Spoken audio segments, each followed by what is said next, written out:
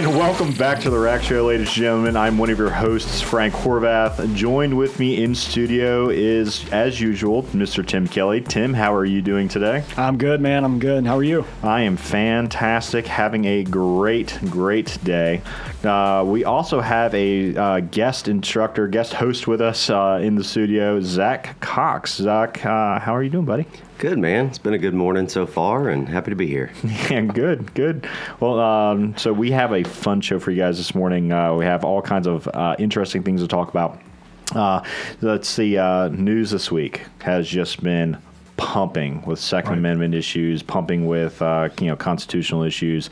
Let's see, New Mexico, right? So we had the governor of New Mexico had put a temporary stay, release a temporary order, saying that any firearms that are inside of the limit of Albuquerque, right, and the surrounding and the city of Albuquerque and the surrounding the county that Albuquerque's in, it's almost like a no guns allowed here kind of thing, right? So publicly, no open carry, no concealed carry. There's a temporary stay, calling it like an emergency.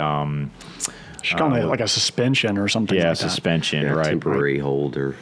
Yeah, and there's some big issues with that, right? Some concerns, some stuff there that should really be considered. So that's in New Mexico, right? Right. So with all that's happening in New Mexico, how does that affect us here? How does that affect us like here in North Carolina? Right. That's the big question. And when will it affect us if it hasn't already, right? So it's really already an assault on our constitutional rights. Tell you what, let's play one of the clips. And see what we have here. Give me 1 second. All right, let's go to that. Governor Michelle Lujan Grisham last week declared a public health emergency and announced a 30-day ban on carrying firearms, open or concealed, in public areas in Albuquerque and its county. She issued the emergency order. Right, so not great, right? So that's the emergency order, and part of what she's trying to say or claim is it's for our health, or it's for our safety, for the safety of our citizens, which I understand a piece of that, but at the expense of our constitutional rights, I don't that really doesn't jive well with me. Right, man, like. I don't know what it is. She's just trying to make these bold moves to make an impact because she doesn't know what else to do, right? And it's just the wrong way about going to do things. Like it's definitely the wrong way. Like this has been proven in history. It's been proven all over the place. These type of bans, suspensions, whatever you want to call it, they don't work. They don't do anything except make law-abiding citizens more vulnerable, ones that are law-abiding citizens, And we want to be. We want to be responsibly armed citizens, and part of that is abiding by the laws.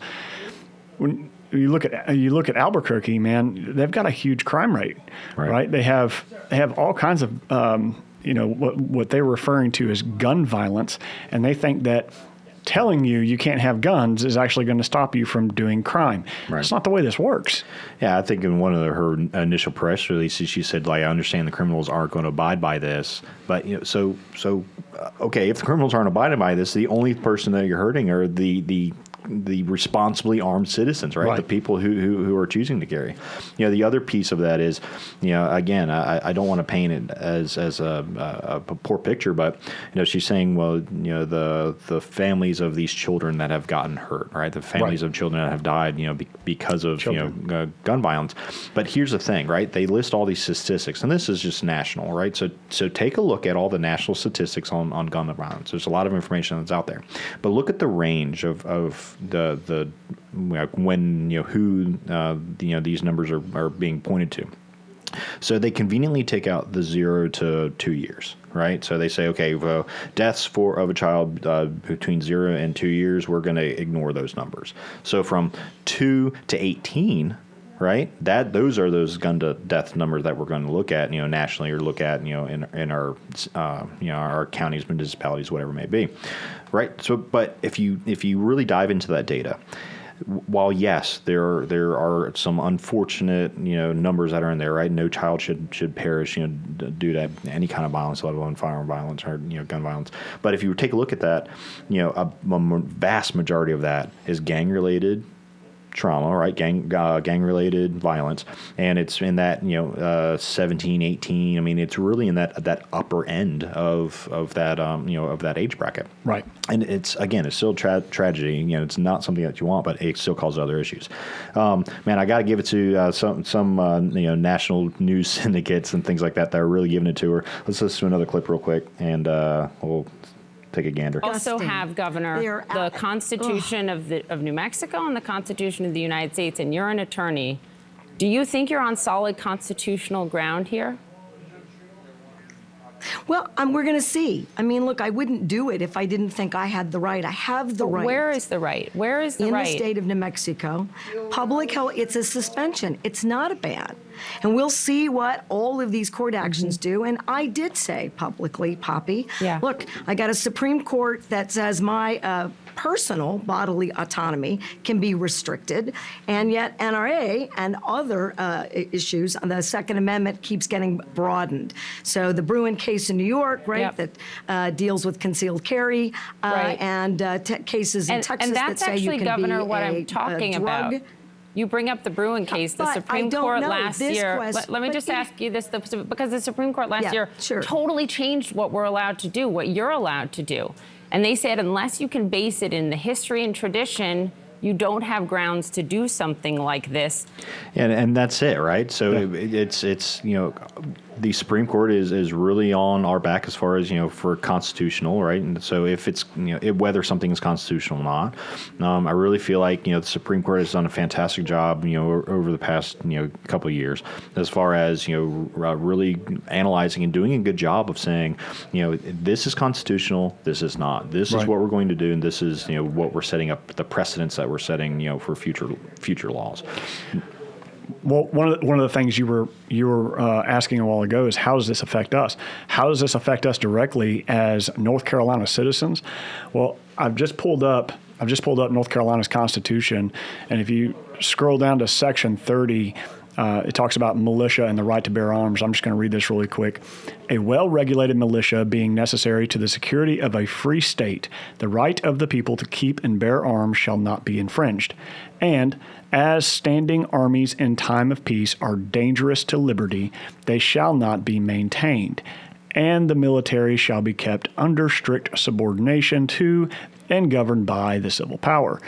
Nothing herein shall justify the practice of carrying concealed weapons or prevent the General Assembly from enacting penal statutes against that practice. That doesn't sound very promising. It's not. Yeah, and it's a contradiction. It is 100% a contradiction. So at the very beginning it says, shall not be infringed. And the second part is, they pretend, concealed carry is not a protected right. So it's a dichotomy of government, right? Yeah. It's one thing saying, hey, this is exactly what's going to happen. And then on the other hand is, but we're going to leave this little escape clause for us. So just in case we have some issues. So if you're relying on the Jason Aldean, try that in a small town mentality. That's not going to work out here. Right, right. I mean, and it's going to come up to us as, the people, right? The people of North Carolina, people of our local governments, people of our local municipalities to speak up. Yeah. Vote, say something, really go back and reach out to people, reach out to news stations, right? Sure. Reach out to us.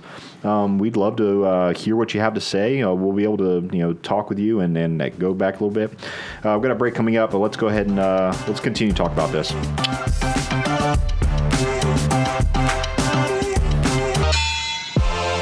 And welcome back to the Responsibly Armed Citizen Show. I'm one of your hosts, Frank Horvath, and we are continuing our conversation on, the attack of the 2A that's happening in New Mexico and some other things. We had a pretty spicy first segment talking about all kinds of different things, and bringing it back to North Carolina. So let's talk about this. So in North Carolina, we have some rights regarding open carry. We have some rights regarding concealed carry. Let's dive into that a little bit. So in North Carolina, what are your rights when it comes to open carry and concealed carry? So if you are 18 years of age and can lawfully possess a firearm, then you can lawfully open carry in the state of North Carolina. And open carry means the gun essentially just needs to be visible to the public. A lot of gray area there, and that's a whole nother topic for another day. Concealed carry is just the opposite. It's not visible to the public, right? It's hidden or it's covered. The difference in age there is, in order to lawfully conceal a handgun in North Carolina, you got to be 21, and you have to have taken an 8-hour class on the laws that govern deadly force and the laws that govern concealed carry in the state of North Carolina. So open carry, again, there is no class that you have to take or anything like that. No, you do not have to be 21. You can be 18 and lawfully open carry. There are some restrictions in terms of where you can actually open carry in North Carolina. Like you can't open carry in state parks, where you can conceal carry in state parks. Right. So there's lots of places where you are actually permitted to conceal a handgun, but not permitted to open carry a handgun. And to add to that, one of the things that we hear in like concealed carry classes, it's always a surprise is, you mean I can conceal carry in a bar? Well, yeah, you could absolutely conceal carry in a bar. You cannot open carry inside of any restaurant and any bar that serves alcohol. However, we are still held to a higher standard. The concealed carry carriers are held to a higher standard where, if you're concealed carrying, you may not drink, consume, ingest any alcohol of any kind whatsoever inside of that bar or restaurant that serves alcohol, something like that. You cannot do that with open carry. With open carry, you're not permitted to be on the premises that serves alcohol.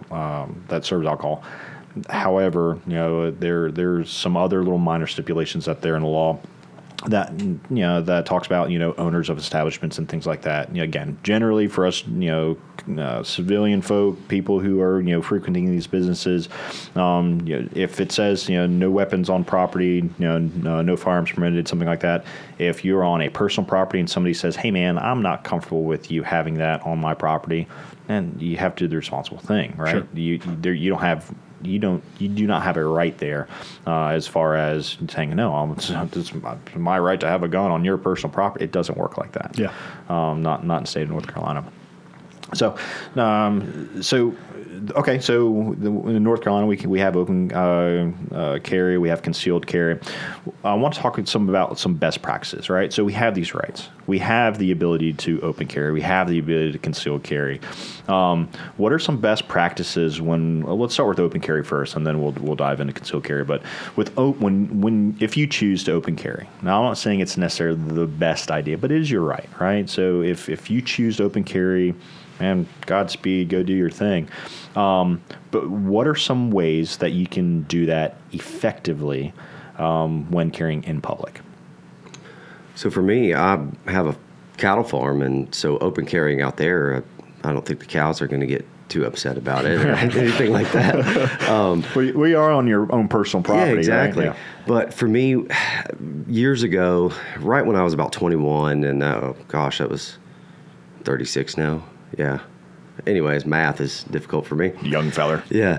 When I was like 21, I had just got my concealed carry license, and I open carried in just a grocery store, normal grocery store. And I walked in, and everybody, and this was like 12 years ago, and people just started getting nervous.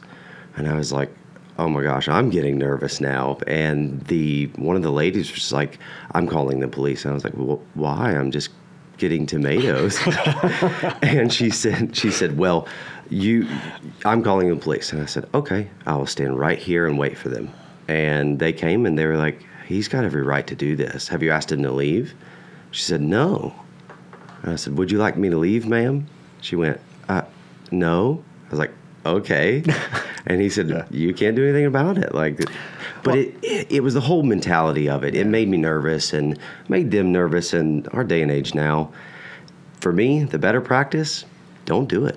Yeah. So, but as far as open carry, there is a clause, right, in North Carolina, our general statutes that say, if you're doing it to the terror of the people, right, that is a problem, right? Absolutely. So you Can't do it to intimidate. You're not supposed to do it to intimidate. You can't do it to the terror of the people. However, again, if you want to exercise your right, I mean, there's nothing stopping you from doing that, right? So if you want to, put a firearm in a quality holster, right? If you want to put a firearm, on your hip and open carry in businesses that do not have like the open carry sign, that do not have the no firearms allowed, no concealed weapons allowed, or whatever it might be, then you can do that.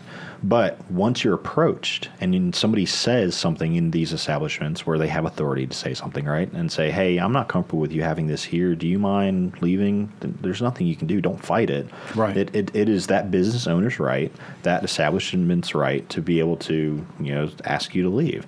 But myself personally, just like any other person, I would enjoy going out and open carrying a firearm. At times I've done it. At this day and age, I am cautious about doing that because I feel more often than not it paints a target on your back, right? It's more of a look at me kind of thing instead of the purpose of concealed carry or purpose of carrying a firearm. I catch myself like open carrying more often, like when I've gone hunting or something, right? I most of the time I carry, I carry a handgun on me to dispatch an animal or just for self-defense. And so maybe I've got to run to town to, go grab some ice or something like that for the cooler after I've harvested a deer or something. So I don't change. I just jump in the truck and go. That's going out into public and open carrying a firearm. Right. I would not choose to go into an establishment that has a lot of people in it, like a grocery store or something along those lines, because as Zach pointed out, it makes people feel rather uncomfortable. Yeah. And honestly, I get it. The perks of concealing a handgun is that you can just go on about your daily life, and that's really what we're trying to do here. We're not trying to be Rambo. Right. We just want to have a tool to protect ourselves and have a force multiplier should we ever have to use it for our lives, to save our own life. An open carrying a handgun, I don't care how much you want to believe it's true, you're not blending into the rest of the public. You're not like everybody else. Right. People are going to point you out. If my 3-year-old son can go to the grocery store and say, "Papa, he's got a gun," you stand out. Yeah. You're not doing something right. Right. You stand out. My 3-year-old son recognizes that person's different. Right. And when all eyes are on you, where do you think that a criminal's eyes are going to be on? Right. And honestly, right now in this time that we're going through, fighting for our rights with the Second Amendment and having to battle out all of these ridiculous laws or suspensions and stuff like that, we don't need to be painted in that light. No. Right? We need to be heard. Don't get me wrong, but we don't need to be seen carrying guns around. Right? It just paints a bad light on us. Well, and I know there's plenty of people out there that would disagree. Right. And I'm not one of them. I'm in that camp, right? We're very much so like-minded in that fashion. But in the firearms community and the firearms training community in general, we need to help hold ourselves to a higher standard. Right. What does it look like when we turn on the news? Or I very rarely do, but when we do turn on the news and we take a look at these protesters that are out fighting for something, and there are just black scare rifles as far as the eye can see. You got dudes that are all tacked out. Like, what is that doing? Is that bettering our image, right? Or is that conflating your personal right with somebody else's feeling of safety? Like, it's a fine line. Right. And as a responsibly armed citizen, you have to do better. Like, you must work on making yourself a better person every single day. You must practice. You must train. You must you have to hold yourself to that higher standard. And again, while I think there's appropriate ways of doing that with open carry, it's challenging. Yeah. I think going the concealed carry route, it's much easier. So, in North Carolina, we had briefly talked about you have to there's some hurdles you have to do when for concealed carry, getting that concealed carry permit in the state of North Carolina as of today, anyway. So one of which is going and taking that 8-hour class, going through those background checks, going through those mental health releases, et cetera, all that stuff that you have to go down to the sheriff's office and get them fingerprinted, pay your money. Like there's a whole rigmarole to that. The piece of that is with that concealed carry class that you're going to be taking, that class isn't designed to teach you how to shoot a gun, right? So it's just the instructor's just signing off. Hey, yep, they were able to do the state mandated minimum. With open carry, there's literally nothing. Right. Like anybody 18 or older can. So you could be the world's worst shot, right? You could be the person who just has no training, just decides to throw that on. And if you were to use that in public, right? If you were to decide, hey, I'm going to defend my life, or I'm going to, involve myself in a third-party encounter or something like that because I have this, idea. I mean, that can cause some issues. Right. That can cause some problems as far as your accuracy. The problems as far as you may not necessarily understand what the laws governing deadly force are. I mean, those are going to be my bigger, hey, these are concerns. These are things that we should think about. So as if we're going to be carrying concealed, right? What are some best practices? What are some things that we should consider, right? So one of which would be gear, right? Trying to think about, we talked about on the previous episode, what different quality firearms look like, right? What kind of, what kind of things that are out there that would help best, keep things on us and keep things where it's concealed and comfortable, and that we're going about doing that. It's probably going to be something that we'll be talking about in our next segment. But what if you could just give a quick piece of advice? What would you tell somebody who's deciding to carry concealed? Get formal training. Hold it to a reasonable metric. Reasonable metric. Yep. I would agree. Let's continue to talk about it when we come back from break.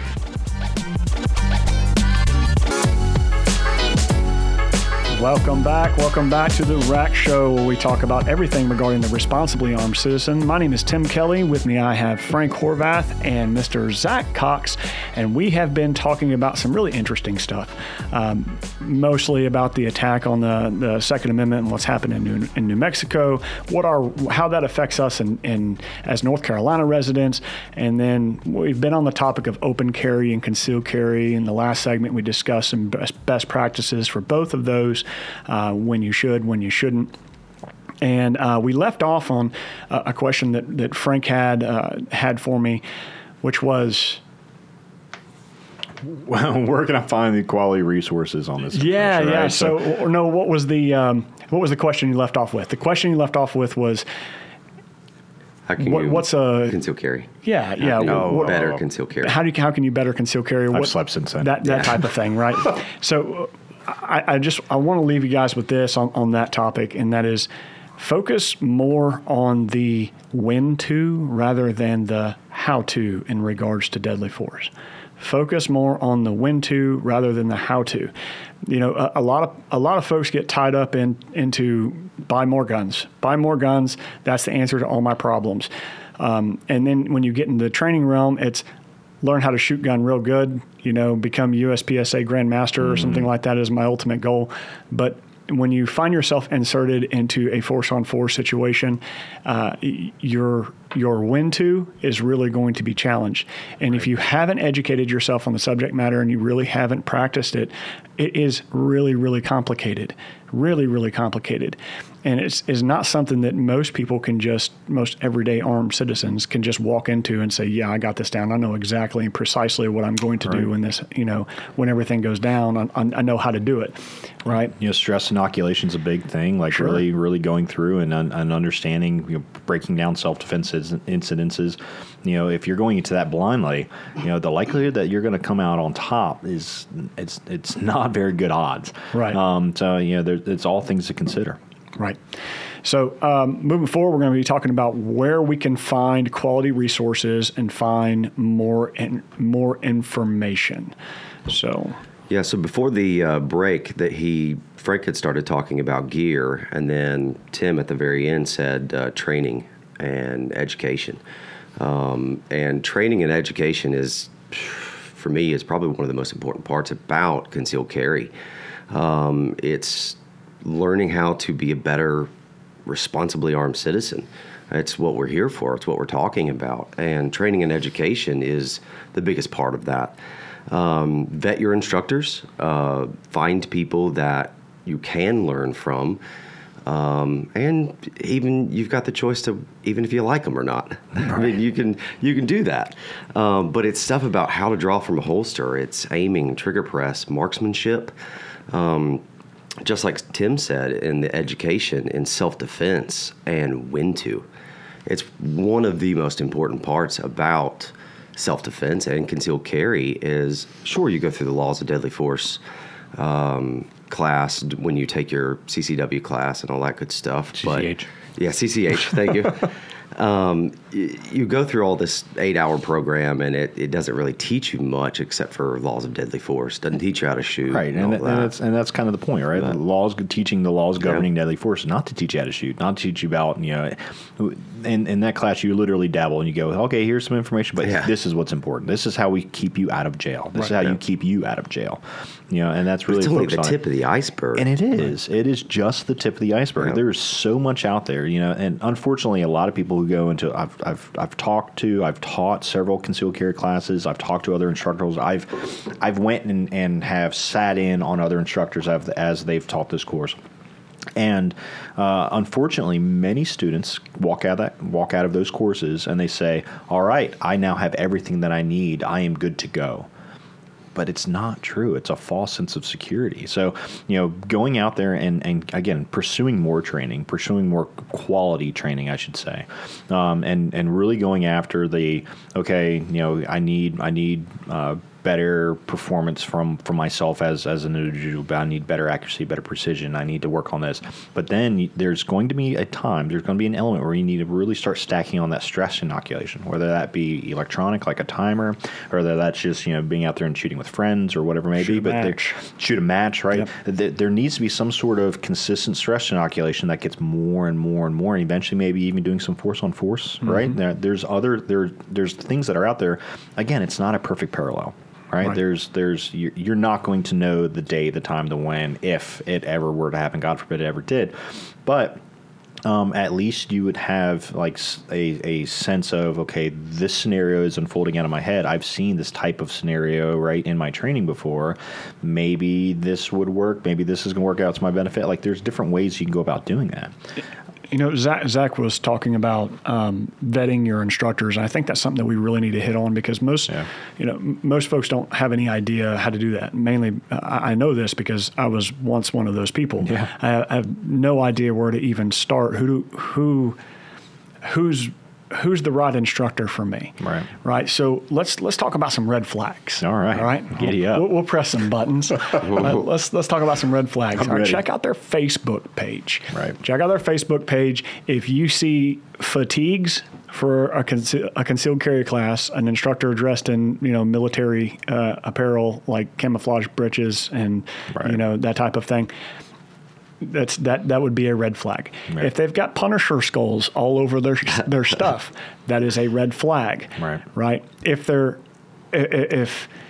some of their videos seem unsafe on, I'm talking about their social media pages. That's a great way to vet your instructors. Yeah. If you look at any of their videos and it appears that they are not, they are teaching in an unsafe manner. Like one that I remember from a few years back. I'm pretty sure this company still exists. It's down in Raleigh or something like that. Yeah. With a guy that's he made his students stand next to a target. Next to the target while the other student shot. And that was part of their qualification. I just got so much anxiety. Yeah. Dude. Like you have to shoot the target while a student stand next to it. Now, most people would say, well, that's common sense. Well, there's people that signed up for the class. Right.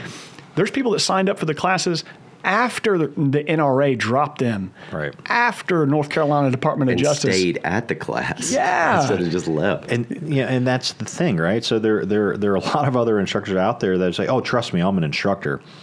Okay, show me your credentials. Right. That's something that you have to do. Like as a student, if I walk into a class and I say, "All right, cool, Mr. Instructor, such and such," I hear that you were, I love our armed forces, right? But I hear that you're in the military. But how is that going to help me, a civilian, here today? There may be some parallels, but for the most part, a lot of what you were taught in working in and around a team of people, and me being out on my own as a civilian, like maybe me and my family, maybe, right? If not just me, myself, and I, like how am I going to be? How is your experience here going to be able to help me today? Right. And there's other things, right? We bash on the NRA, off and on. Again, that I may not jive with everything that the NRA is, for and about, et cetera. My personal beliefs aside, but they have this instructor program that they've put out there, and it is for a general knowledge, for a intro to instructor stuff. It's okay. Mm-hmm. It's not the end all be all. There are far superior resources out there for instructors, quality instructors to pursue, quality instructors to really go and get other classes for. If the only thing they have on their thing is NRA, be cautious. Yes. I'm not saying that unless you're there for an NRA class. Unless you're there for an NRA class, absolutely. If you're trying to gain some rockers or whatever it is and some certificates, and you want those ratings, yeah, absolutely sit in on an NRA class. There's nothing wrong with that. But as you said, the title of all of their classes start with the basics of. Right. Yeah. The basics of. Right. And that is what you're going to learn in these classes. Right. I mean, that's the way it is, and it's indoctrinated. Right. It's as we've seen with the NRA and other institutions, it's almost impossible to get them to evolve and innovate over time because they're stuck to these specific styles. The dogma and everything, dogma. right. Yeah. And you just end up with a bunch of Kool-Aid drinkers. But I digress. Yeah.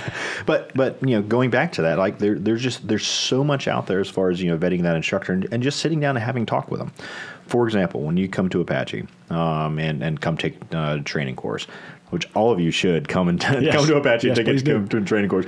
But that first session, it's really a sit down of this is who I am. Right, as an instructor, this is what our goals are. These are what our expectations are. What are your goals as a student? What are your expectations of me as an instructor? Let's have this conversation first before we get into anything that has to do with firearms. Right. So we need to have this working relationship, this working rapport, so that you are completely comfortable and you have an opportunity to vet the instructor right then and there, and then we lay down the groundwork for saying, these are our safety protocols. This is exactly what we're going to do in the event of emergency. This is the gear, the equipment that we have specifically laid out. Like we really go step by step and explain to the student, this is what's going to happen as far as your training course, and this is what you should expect of us. This is how we are going to perform. And internally as a team, this is something that we practice, we train, we vet internally. Yeah, we are constantly saying, just because somebody says that they're an instructor doesn't mean that they're an instructor. We've just established that already. But we're constantly going through and making sure that the people that we are putting in front of our students are quality instructors and they know what they're talking about. They're students themselves too. All of them are. I mean, Zach's been teaching for quite some time. Zach, what do you look for in an instructor? What kind of, what do you look for in an instructor, in a self-defense instructor? Let's do that. Well, I guess the main point to sum up a lot of this is a lifetime pursuit, whether you are an instructor or you're a student or you're a concealed carry holder or just anybody. Everything in life is a lifetime pursuit because we're still learning and growing, and we should be every day.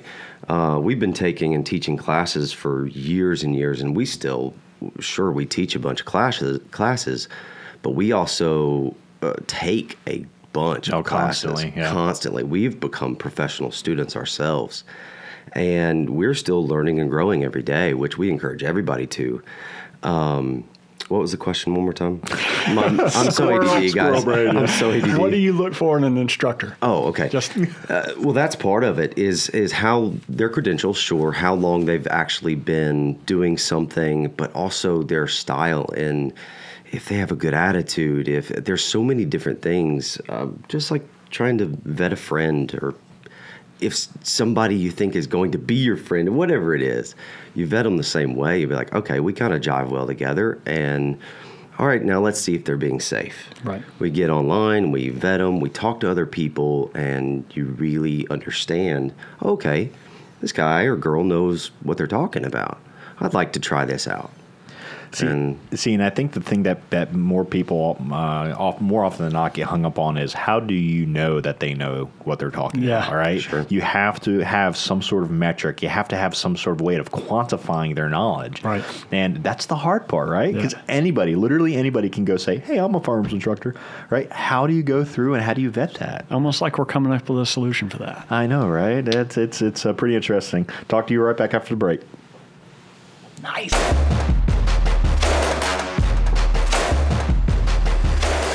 Welcome back to the Rack Show, where we talk about everything regarding the responsibly armed citizen. My name is Tim Kelly. With me, I have Frank Horvath and Zach Cox. And we have been talking about all types of different stuff. Started off talking about, with the show, talking about the attack on the Second Amendment in New Mexico. We've talked about your rights, or how that affects us as North Carolina residents, what our rights are in North Carolina with open carry and concealed carry. We've talked about what are some best concealed carry and open carry practices. And in the last segment, we talked about finding quality resources, and I think we should just pick up off of where we left off with that. And we've only touched on training and education and some different ways to vet your instructors and that type of thing. And I think we had a few more items to touch on. So why don't we talk about gear, finding the right resources for gear. Yeah. So as far as gear, I forgot. Let's go back. Kick it back real quick. I forgot to mention we've been having some technical difficulties with Frank's television behind him. His screen keeps shutting off, and so we had to fix that. Luckily, we have an artist in the house, and Zach Cox created. We fixed it. So for the digital media fam, you guys get an exclusive here. If you need to check out the YouTube, the WSIC News YouTube channel, you can see our awesome sign here. It is fantastic. But anyway, getting back to the topic at hand. So gear, right? So there's a lot of reputable gear companies that are out there. And really, the focus of gear is you want to find something that is comfortable for you, talking about concealed carry specifically. You want to find something that is comfortable for you, for your body style, your body shape, that will allow you to conceal that firearm in a safe manner. Right. So you need to have something that is going to completely cover up, the trigger guard, right? We don't want to have any sort of item, widget, clothing, body parts unintentionally get stuck inside and anywhere around that trigger guard. If it's not comfortable, you're not going to wear it. So you need to find something that is comfortable for you. There's some really good quality gear companies that are out there. Tier 1's a fantastic one. That's one that I personally use on the regular. Filster. Yep. Yes, Filster. They have Henry and Filster. Both Henry and Filster. Absolutely. They have, again, quality holsters. You want to take a look at the things that are popular in the concealed carry training world, right? You want to look at, like I said, if a majority of people are using them, there's probably a reason why a majority of people are using them.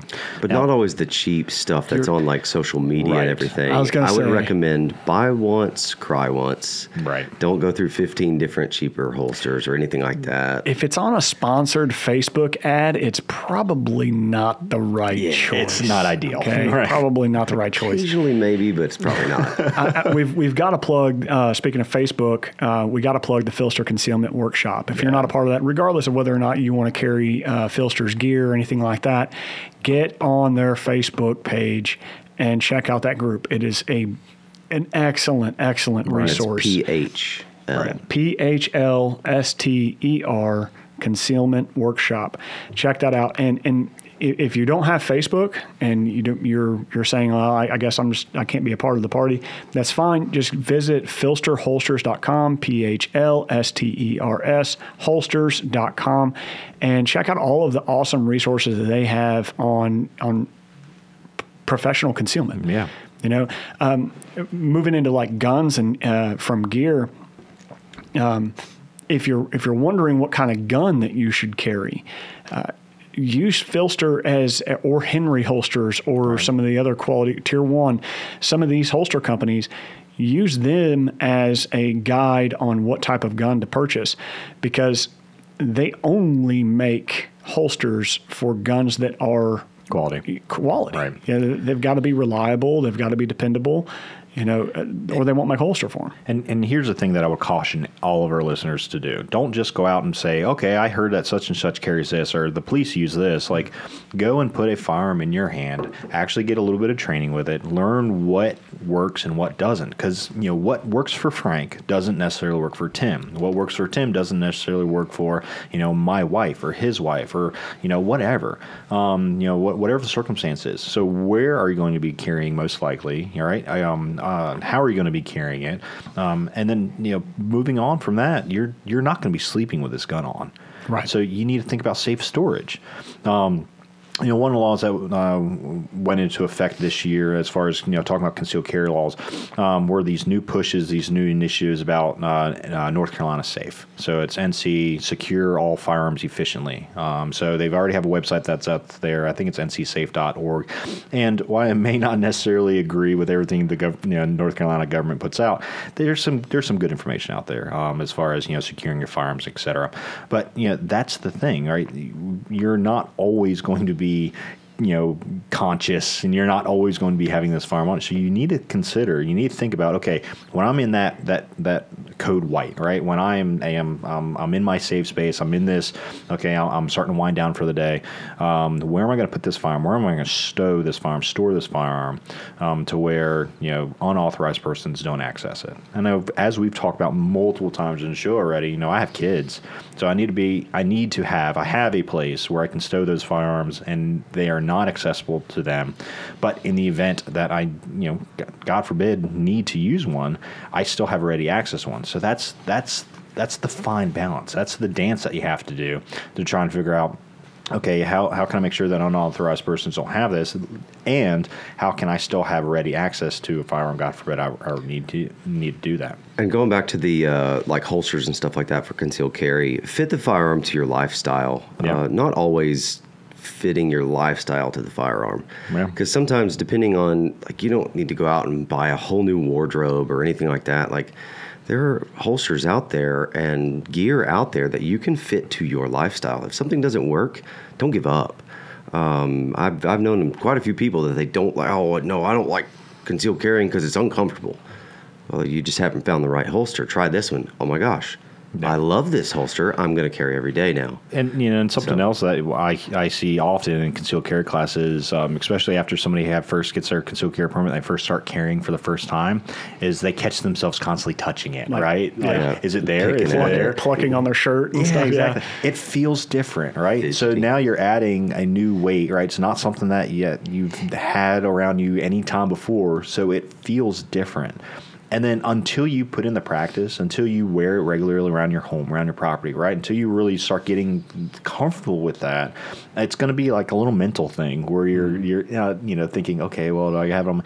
I can always tell when a concealed carrier is either new or is not comfortable carrying, because they're constantly picking at it in public. It's like, so you can walk through wherever a grocery store or something like that, and you see somebody just constantly flicking their shirt, or they're constantly like touching it, and they're like, hey man, I get it, like, you're carrying, so does everybody in this room know that you're carrying now? You're making that obvious, but don't overthink it.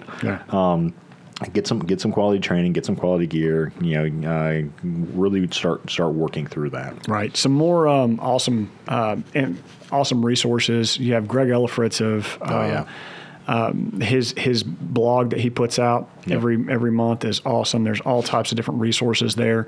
Go to rangemaster.com, sign up for the Rangemaster newsletter. Tom puts out an excellent newsletter every month.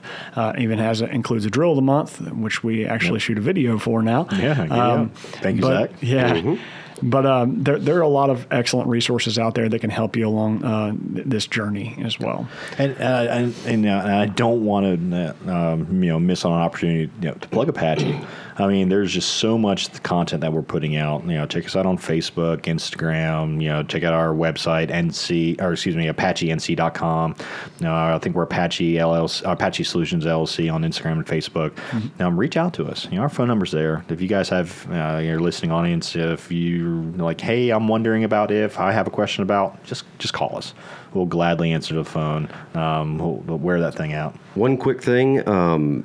We had gear and training and education. Last one, quality representation. Yeah. Make sure you get representation insurance and concealed carry insurance, because it is extremely important if you're going to be carrying that. We're going to devote an entire segment sometime soon about just that, just calling it quality representation. We probably need to get to the competency of the month now. Yeah, so let's talk about the competency of the month. All right, since we are into September now, we do something that we call the competency of the month. We talk about a different subject every month and challenge your level of competency on the subject.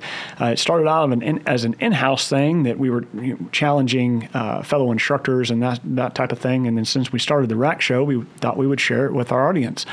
So this month, we are talking about functions of a cartridge or shell and the phases of ballistics. So, where are we at with that? Well, I think last time we had talked about the different phases of the ballistics, right? So the internal, external, and terminal. Mm-hmm. We had gone through, some of those again. The generic, how a shell, how a cartridge works. And we even touched on, talking about, what type of concealed carry cartridge you should carry, right? So as far as, going through that. Something that we haven't really talked about yet, Mo, is going to be shotguns, right? So shells, right? So what are different types of shells that are out there? What are different types of cartridges and what can they do? So Zach, quickly, as our shotgun aficionado, in my shotgun, my self-defense, my home defense shotgun, what type of cartridge should I carry and why? Federal Flight Control, number 8 or number 9 double-aught buckshot. Fail. Period. Fail.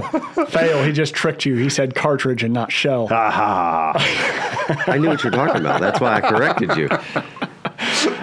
But yes, things. That is what you should be carrying in your self-defense shotgun. You're right. So as long as that shell, right, is patterned to your particular shotgun. Absolutely. We need to make sure that. So but that's for the most part what most people use, because it's superior to most. Yeah, that's a great starting place. Like, so Federal Flight Control, number 8, number 9 shot, really starting to go through there. So speaking of that, Sunday the 24th of this month, from 2 to 6 p.m. is 4-hour workshop on shotgun manipulations that I'm going to be teaching, and Frank's going to be helping out with that. Manipulating the shotgun more efficiently, reloading emergency reloads, that kind of stuff. So come on out. All right. Over half full. Let's do it. Over half full. So looking forward to that. Guys, it's been an absolute blast of a show today. We talked about all kinds of fun things. Really appreciate you coming and joining Zach, Tim, and I. And listening on. We'll see you guys next week. See you next time. See you guys.